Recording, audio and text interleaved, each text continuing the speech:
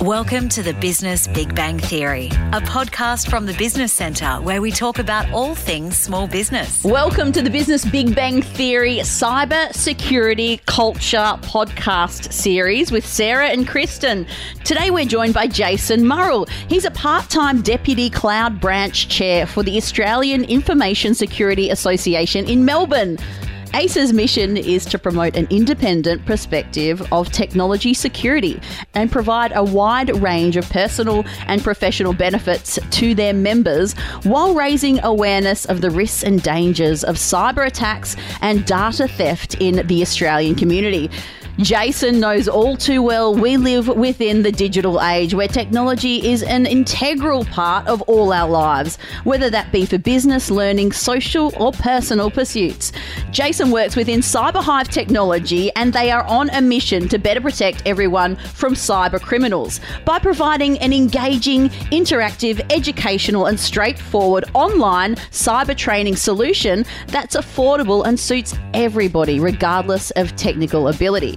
Jason and his team help to empower you with knowledge, helping to keep you safer in this digital world so that you can continue using the tools you need and enjoy them with more confidence. Today he joins Sarah and Kristen. We are so excited to have you on the podcast. If you have a business problem or question, get in touch with us. We can get our team of advisors and experts to help you with your business problems in an upcoming show. I'm Sarah. And I'm Kristen.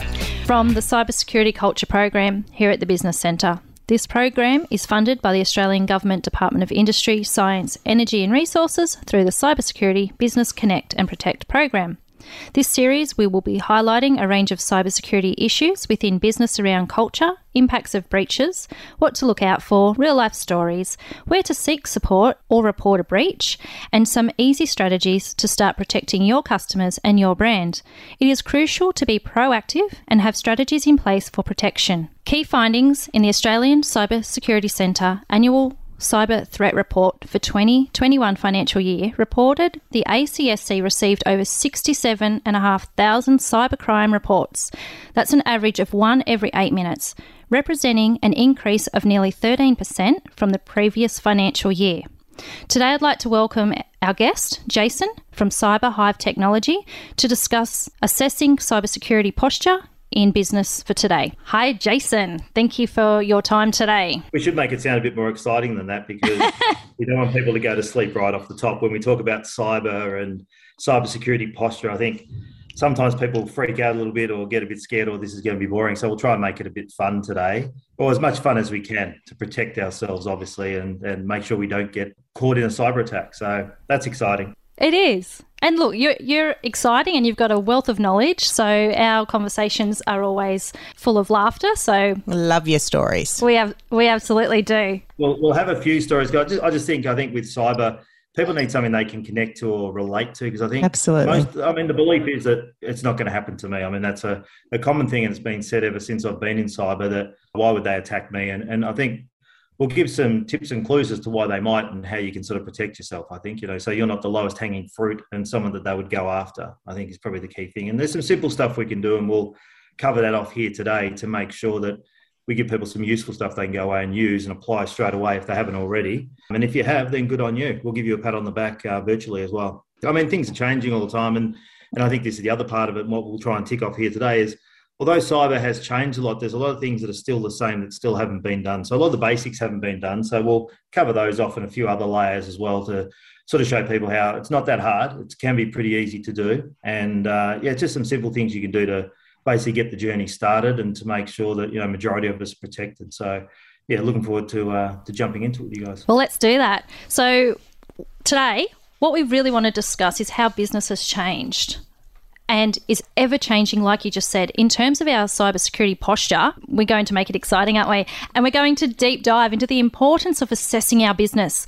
We have had many, many talks, and I want you to have these chats like we do any other day. So don't think this as, a podcast. This is a conversation that we have on the daily. So I want to discuss how business has changed, and it's always ever changing in terms of cybersecurity posture. And I want to deep dive into the importance of assessing our business. Tell me what it means to assess it and how has it changed over the past 5 to 10 years in terms of cyber? Yeah, a lot of things have changed. I mean, you mentioned some stats off the top there where you said that 13% increase. I'd say, and I think most experts would back me up and say it's a lot higher than that. So I think the reporting is actually underreported.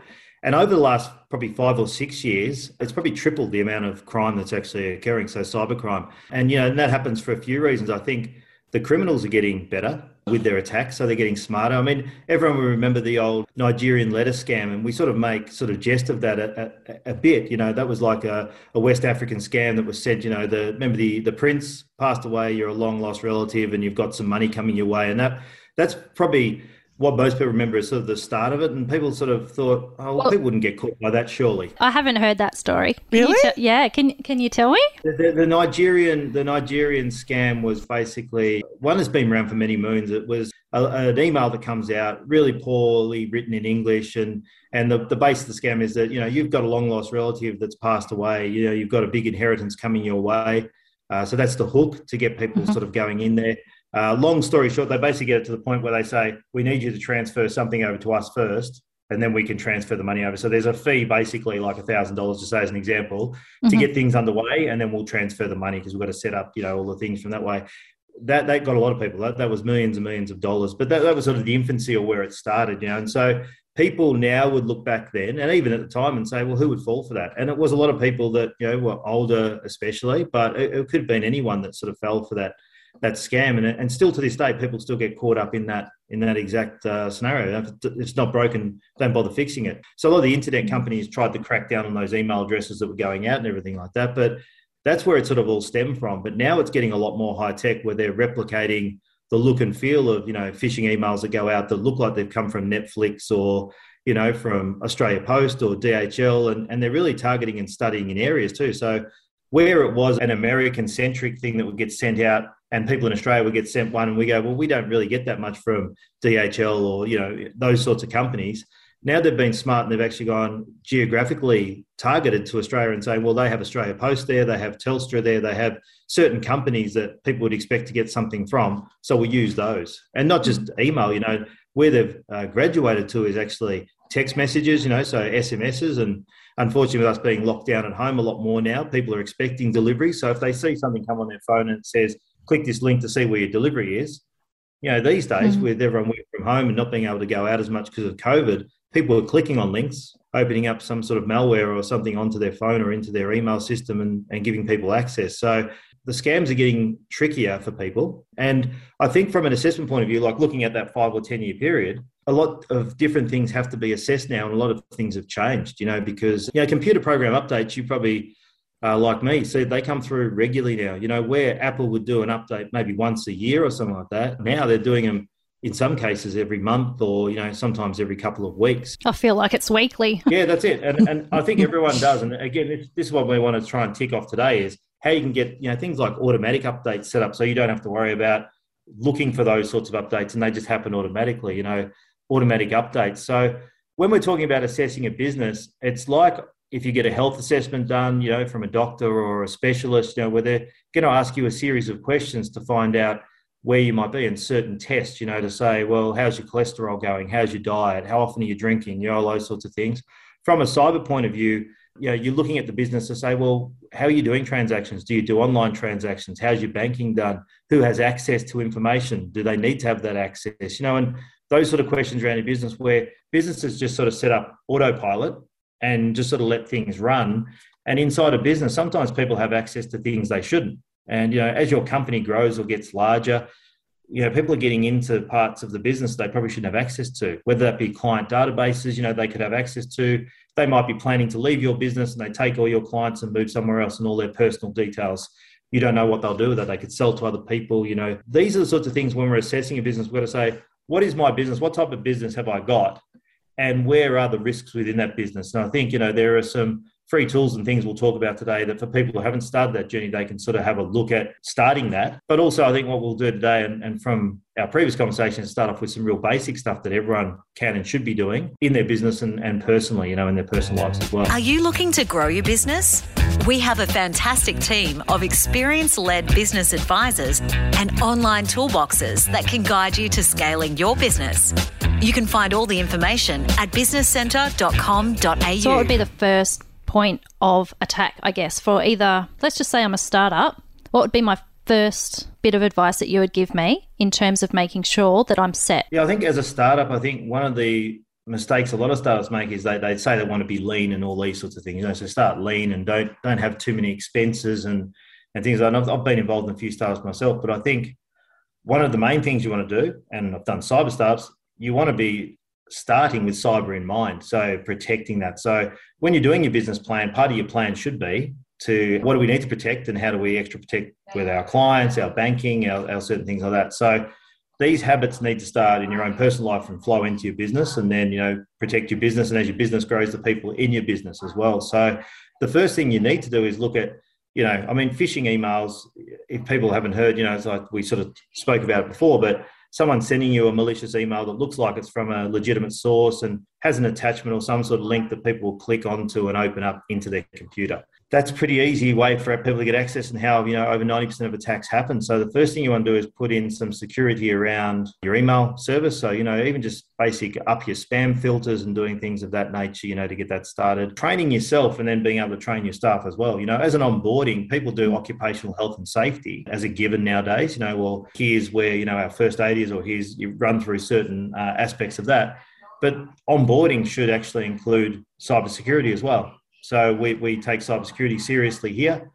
Part of your onboarding is we're going to take you through, regular training, so an onboarding training, and then updates, at least sort of monthly or even quarterly, to keep people and keep cyber sort of front of mind, So it's funny how we practice, safety drills for fires, in businesses. There's often, and I'm sure of all workplaces where you go to a fire drill, but the likelihood of a fire happening compared to a cyber attack is probably 20 to 1. You've got 20 times more likelihood of actually, probably 100 to 1 really, of a cyber attack happening over a fire. But we don't do drills with cyber, which, we should. And I think get that practice in early and start it, because then it doesn't become a chore, it just becomes part of your business. So what if I'm already established and I have a few simple things in place? I've upped my spam, a VPN, we have multi-factor. Then what? Yep. That's okay, isn't it? Is there more that I should be assessing? You're saying that a lot of people have that, but a lot of times they don't have multi-factor authentication on things. They don't have password managers or safe and secure passwords. They're using the same password across multiple things, And this comes to the core of the basics of cyber that we sort of take for granted sometimes in the industry and know, but most people are using the same password and email address to access accounts, and and they do a business account that links from their Facebook or Instagram or whatever they want to do marketing for. And if a cyber criminal gets hold of just one of those, they've got your email and password. And if you've utilized that across other platforms, they'll then try that across other things. So let me try and get into here and get into here and get into here. And then they can not just hack you, but they could also hack all your friends and family as well. That's a scary thought. Well, it is. But we have so many passwords. Seriously, we have 100 passwords or more to do that.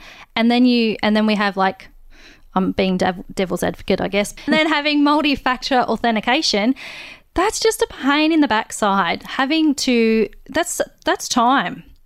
It's not as bad as it used to be. So that I sort of agreed with that a few years ago, probably back 2016, 17 or something like that.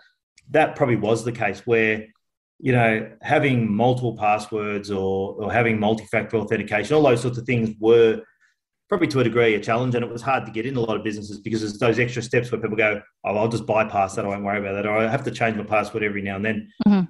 There's password managers that you can get, and a lot of times they're free. So often business will put it in place for all of their staff and make that mandatory.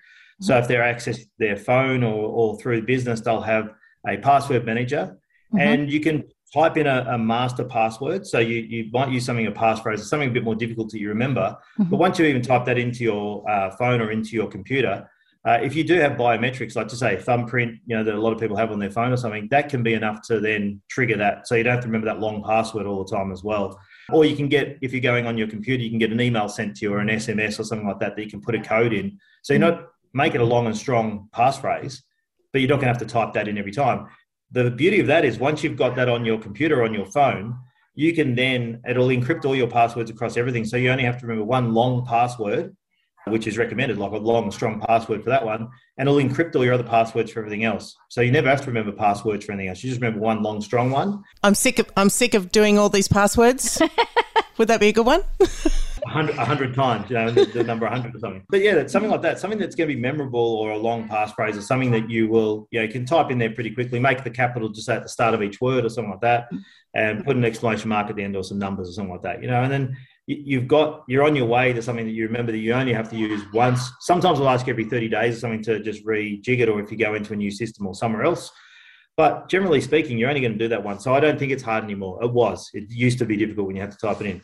The other thing was multi-factor is not that hard to do, but it should be installed across everywhere where it's available. So we spoke about social media, whether you got Facebook or Instagram or all those sorts of things. So that if someone does get your password, if you haven't got a password manager, do that now. But if you haven't, that once they got your password, they need another step. So it's going to be an SMS that's sent to your phone they don't have access to, or it's going to be something where they're requiring something which you'll only be privy to, that they won't have access to. So it'll prevent them from actually being able to get into your account. So as I say off the top, I think that was a difficulty and off-putting for people, but that's not the case anymore. Yeah, it's a lot easier to actually get these. And the free, password managers used to cost.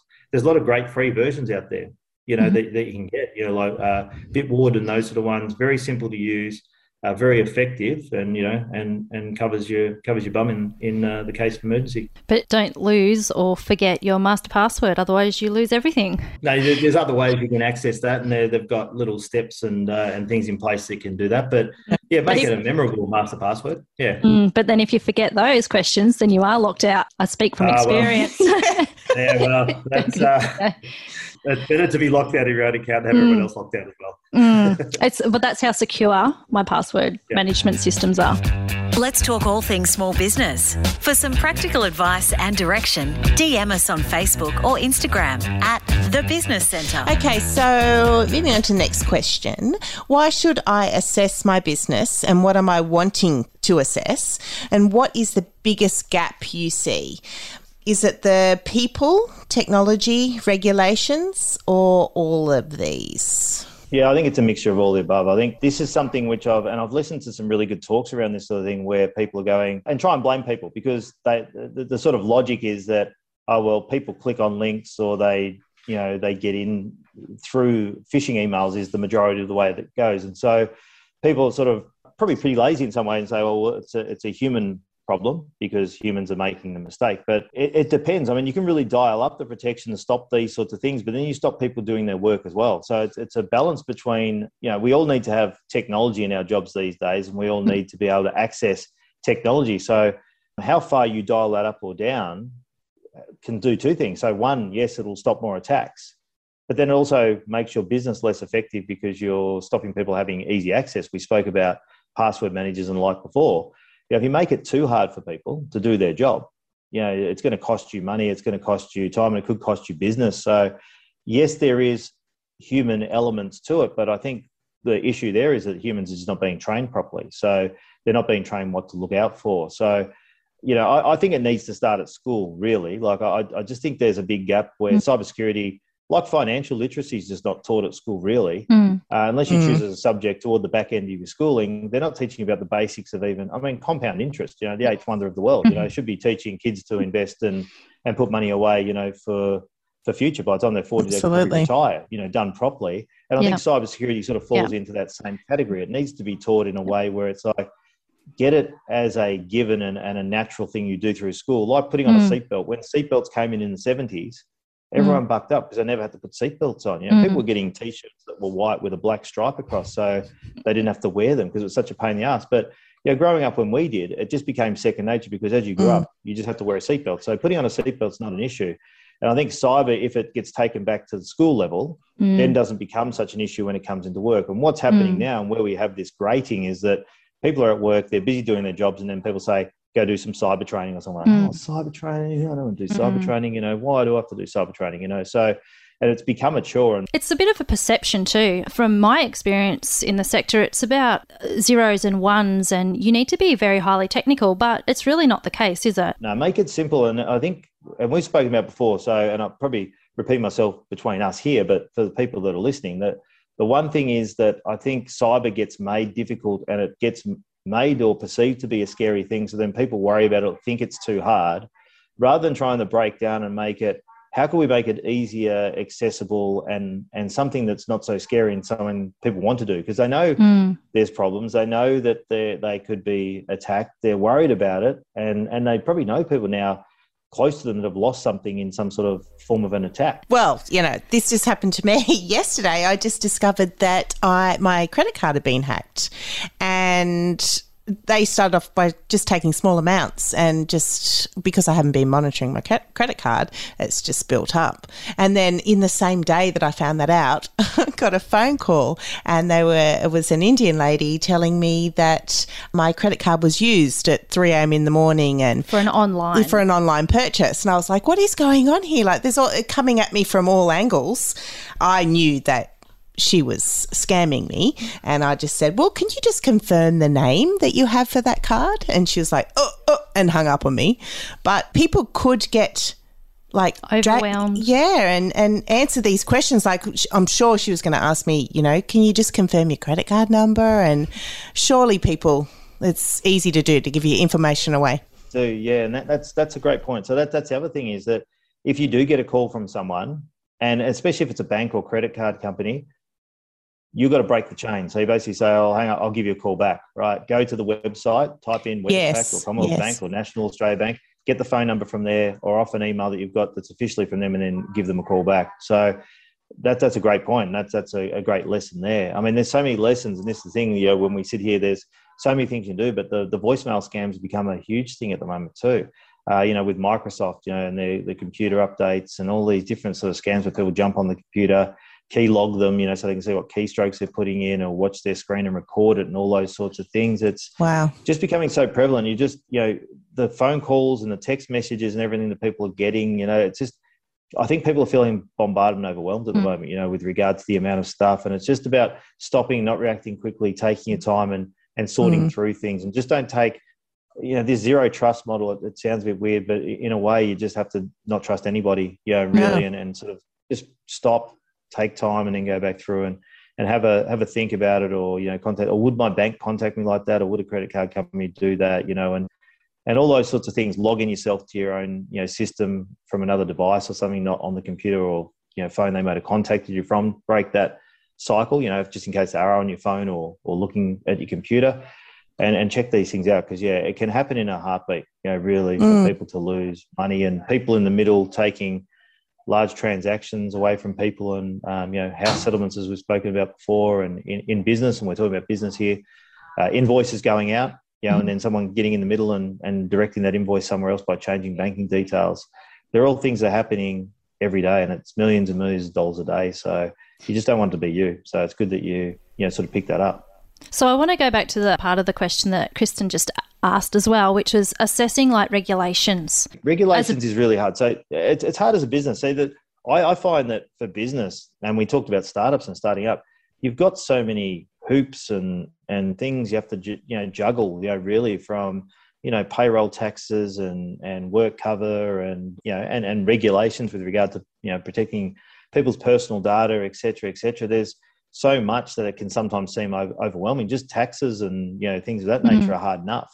And just running your business, let alone once you throw in cybersecurity. And we sort of talked about at the big end of town. There's now a lot more responsibility on directors of companies, not just small companies, but on large listed companies, that if there are sort of cyber attacks, the government's sort of looking at there'll be consequences for directors, for that sort of thing happening.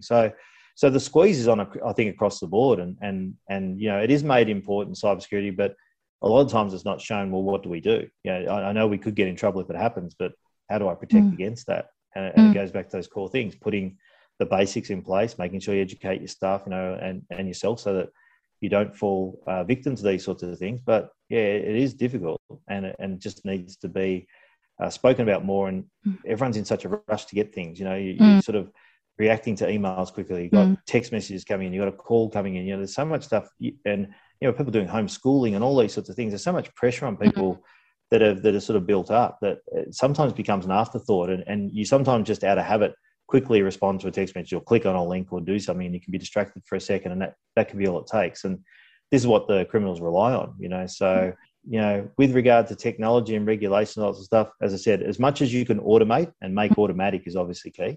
to take the worry away from there and keeping updated. With regards to regulations, they're changing all the time. So yeah, regulations in every aspect for business is changing. So it's quite difficult. It is, yeah. And you know, it's what's important and it becomes, and we talked about assessment, and we've used the example before when we've spoken, is, you know, when you're doing your home insurance or if you're going to protect your home, how much security do you put in place? You know, what do you keep at home? You know, do you have expensive jewels or something that you want to put in a safe?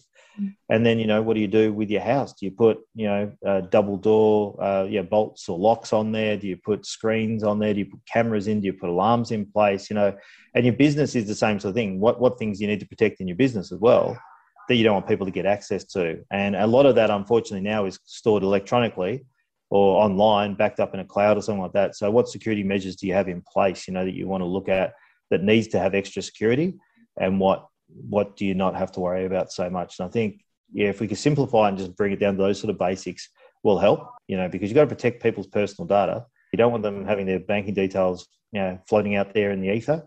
You know, there's been cases where there's been people who might work writing down people's credit card numbers, you know, and they had it on their desk, and then they go home for the night, the cleaner comes in and, you know, well, there's Jane Smith's credit card details on there written out with a CVV, you know, number and all that sort of stuff. I'll just take that and pop some stuff through. Or going dumpster diving, you know, a lot of criminals were going into with paper wasn't being shredded and stuff, and documents being thrown into dumpsters and finding information out that way, you know. So think about your business and how you can sort of protect yourself, and how you're disposing of information, how you're protecting information, you know, are probably key things.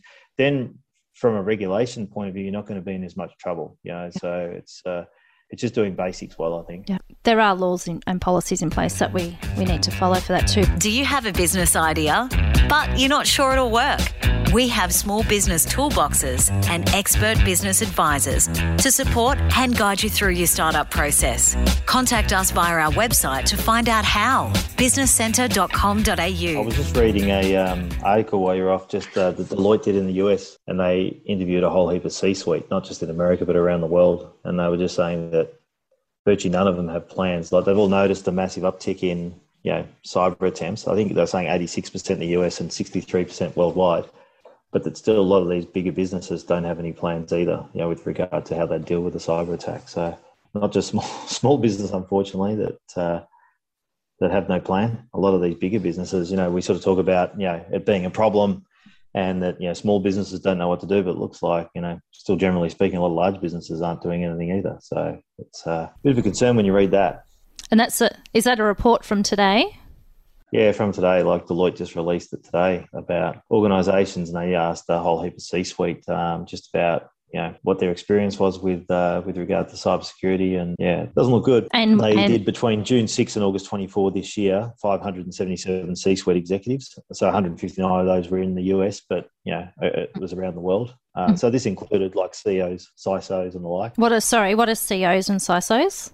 CEO, so Chief Executive Officer and Chief Information Security Officers, are included within this, you know, and asking them the questions. And it said that the US executives have come across at least one cybersecurity event over the past year, 98% in comparison to 84% internationally. So in America, they're pretty much saying 100%, like 98%, and 84% internationally, you know, with regard to the attacks. You know, and COVID obviously have made that number, you know, ramp up over the last little period. So sort of timely we're doing this, but it's, when you read that sort of thing, I don't know, I've been in for so many years in cyber, and I just keep looking at it and thinking it's got to turn around eventually. Like, there's got to be a point where people go, it turns, but it just, the numbers just keep piling up on top of each other. It's, I don't think it will.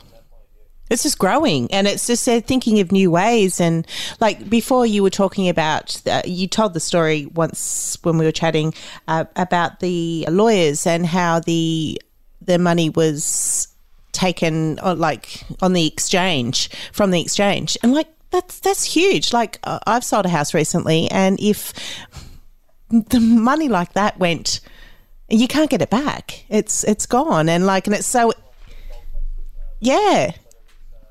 There was 3 properties settling. They had a trust that they'd actually set up where they'd, you know, divvy the funds into for settlement of the properties. They had 3 properties, so it was totaling $780K, or just over. And they all 3 property settlements fell over, money gone. So that was one of those man-in-the-middle attacks. So what they'd basically done is sent an email saying that the Microsoft inbox was over quota and they needed to click on a link to go and log into their Microsoft to expand their capacity. So it was only one lady in the firm that had actually clicked on that link. They watched her email box for about 3 weeks and noticed that, at the end of each week, she was doing these property sort of settlements. So they waited for, sort of week 4. And when these notices went out, they stopped them in the outbox, changed the banking details to their banking details and sent it on. So they'd gone to the extent, this was an African crime gang that actually even used the Commonwealth Bank account here in Australia. So they still used the same branch and everything, obviously different account. Money got transferred by the people at settlement because they'd never dealt with this law firm before, so they hadn't had any contact with them, so they didn't know if it was the right detail, not just paid what was on the invoice. The next week, this lady sort of comes in the office and notices that none of the funds have hit the account. So she starts ringing the customers to say, what's happened with the settlement money? Oh, no, I've transferred that. Oh, okay, that's weird. Second person, she starts to cotton on something's not quite right and said, can you just send me an email with your receipt or showing the transactions occurred? They sent it on. She said, it's the wrong account details. And they said, we just paid what was on the email. They called the police, they went to Gold Coast Police, the AFP got involved. But by the time all this has happened, they realised what had happened. The money had been transferred out of that account and had gone. So, 3 properties have fallen over. Those people have lost the money. Obviously, that law firm no longer exists. But, that sort of thing is unfortunately quite common. And that's, again, clicking on a link and, going to something that looked like a Microsoft page, and sometimes they just change, an O to a 0 or something like that, and they register these domain names to capture people out. And unfortunately, it happens all the time. And it's crazy. It's crazy. But there was one construction company had been sent an invoice from a company in WA. This was for a job in Melbourne. It was $800,000. And, this company, $800,000 to them was a big thing. It's wages, it's everything. They were basically running on money coming in, money going out. They didn't have, surplus funds sitting in the account. They had been paying staff and everything like that. They were waiting on this $800,000 to come from the construction company in Melbourne over to their account. They were a concrete company, had done a large job and money's still not there. They rang up, no, we've transferred the money to you and all that sort of stuff. And this is another tip, if you've got large sums of money to transfer, just ring up and make sure that, you have got the correct details before you're transferring these, massive, sums of money. But there's been big ones. Boeing, I think, was like $40 or $50 million in one hit. The CEO got scammed, a whaling attack. There was one the other week, which was actually a voicemail scam. So someone had replicated through AI the CEO's voice, and got people to transfer $35 million out of a business and stuff like that. So, and this is part of those policies, if your business, whatever it can afford, because $20,000 to a business can put it on its knees and $2 million to another business can put it on its knees and $20 million to another business can put it on its knees. So it depends on the business and the size, but there's an amount that a business can't afford to lose, and you can't afford. So whatever it is for you guys in business, have a limit. If it's over $500, that we call up the person before we transfer the money, or if it's $5,000, whatever an amount is. And this goes back to who has access to things, bank accounts or payments or who does what. There was a company a few years ago that's just funny. We started doing training with them. So we did phishing and cybersecurity training with them.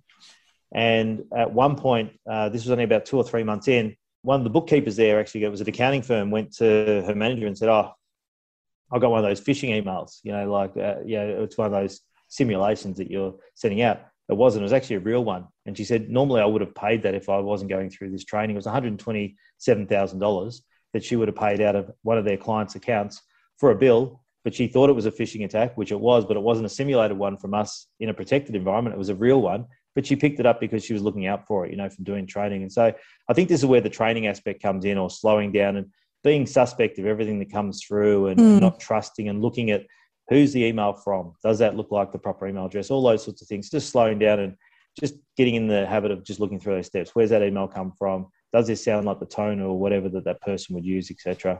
And, just putting those extra stop gaps in place to make sure that you're not transferring funds or sending information out to people that shouldn't be receiving it. Do you have a part-time business that you'd like to take full-time and beyond? Our experienced business advisors can support you in growing your area and making that big bang in business. Contact us at businesscentre.com.au. So you said whaling. What's whaling? I know what phishing is. So from phishing. So we talk about phishing as in the phishing email. Whaling's where they go after the big fish in the organisation. So the CEO, and they'll go for a whaling attack because they know that if they can get control of like a CEO's inbox, that they can pretty much get control of it. Often they'll have the autonomy to basically go and, he and she has the autonomy to basically write over the top of anything. So if they need to see, and if someone in the business got sent an email from the CEO that said, transfer 30 grand right now, that's a chief financial officer or something like that, they're more likely to do it if they've asked from the CEO. So what these people often do, the criminals, is they'll study the language, look at the style of email and then replicate that. So if they'll go searching through the email and say, oh, there's an email he sent to the CFO before asking for a transaction to be done. Let's just copy that wording and everything like that and get it transferred to us, and stuff like that. So often they'll target the CEO because once you've got the head of the business under control, the whaling, that's where the big money comes from. They get the whale and they get the big money. So they'll often go top of the tree. So C-suite are sometimes the owners of the business, the ones that get tricked the most. It's often when I've seen these simulations and seen the back end of it, it's often the C-suite people that do get caught up in it because they're not expecting it and they are busy and they tend to do things, so, or they have an offsider who might have the autonomy to do stuff and can be easily tricked. So once they've got control of your inbox and they can see the style of writing and who you send things to and how regularly, they just replicate that. And the person at the other end is going to think, oh, well, that's Mary or Joe sending me that. They say to do that. That's the normal email I've seen. It's come from their inbox. I'll transfer money to that person. Not even think twice about it. So it's often key that they go after big people or the head of an organisation. It really gets you thinking, doesn't it? Because if my boss sends me something, I'm really not going to question it. I wouldn't say this out loud. Well, hang on. Okay, I take that back. But this is the thing too, that at that level, and this is where there needs to be an agreement. And part of that response is when there's a certain amount paid, call to make sure that is the transaction. Yeah, that's right. So if it's, I'll ring the CEO, you've got their mobile number, give them a call. Call them directly. Or go walk in their office and say, hey, I got this email from you. Yeah. Is this just verifying this is fair income, Absolutely. So, just not taking stuff for granted and just going ahead and doing absolutely. things. So it is changing. There is some changes. They're minor changes, but they're changes that can make a big difference. What would you recommend for micro startup businesses to be aware of at the get-go? And what are the best things to start with right now, today? I think we've sort of, whether it's micro business or any business, I think the key things we spoke about, is getting into good habits, right from the start. So, and flows onto your personal life and into your business. So, regular updating stuff, backing up everything as well. So ransomware attacks, we haven't sort of spoken much about them, but I'm sure you guys have covered them before. But ransomware or malware is often part of that attack surface from a phishing email where they'll lock your computer, lock your files, and they'll say, pay us a ransom and we'll unlock that for you. And never pay a ransom, people say. And often in I think it's 50-50 proposition, you can pay the money and still not have your files unlocked in half of those cases, So if you have good backups and regular backups, and again, work out how often you need to back up your system, you're not at the mercy of these people because you can basically say, well, just cut all that off. I've got a backup. We can start our business again. Unfortunately, a lot of people don't back up, So whether you back up to a cloud, onto a physical device or something like that, back up as regularly as you need to and back up key parts of your business so you can get back online, as quickly as possible. So that's it. Automatic updates, backups. The password managers we spoke about, and getting good password hygiene in place, having multi-factor, sort of turned on in those sort of aspects.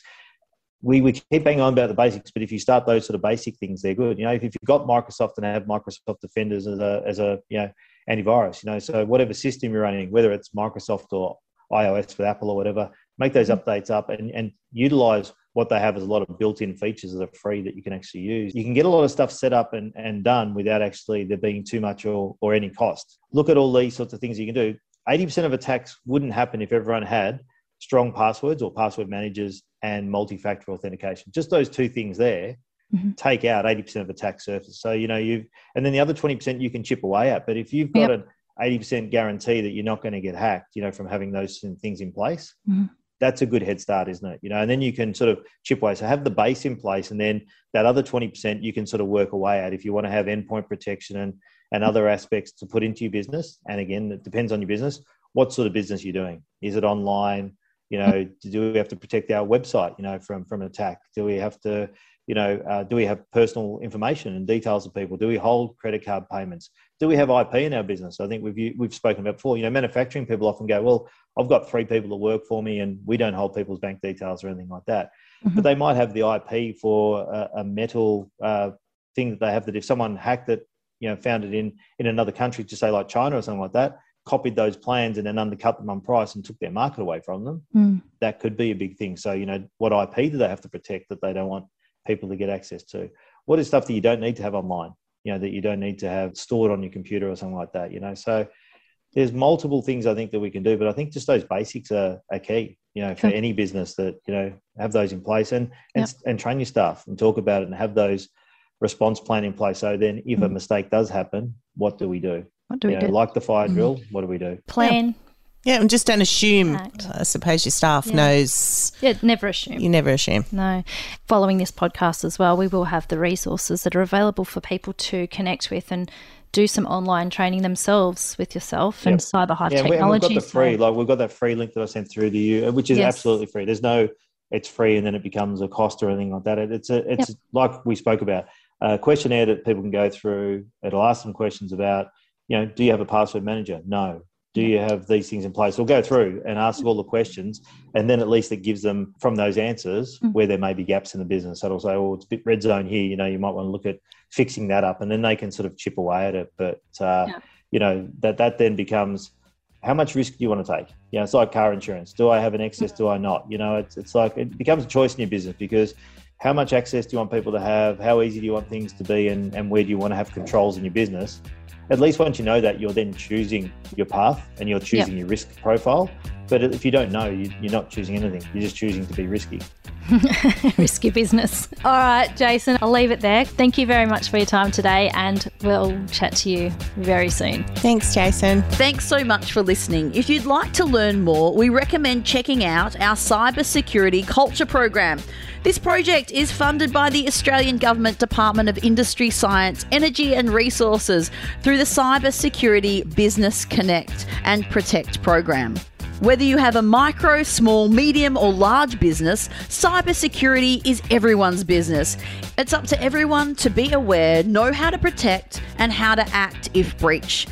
Feel free to reach out and connect with our cyber experts to review your cyber fitness, strengthen your cybersecurity and implement strategies that will help protect your customers and your brand.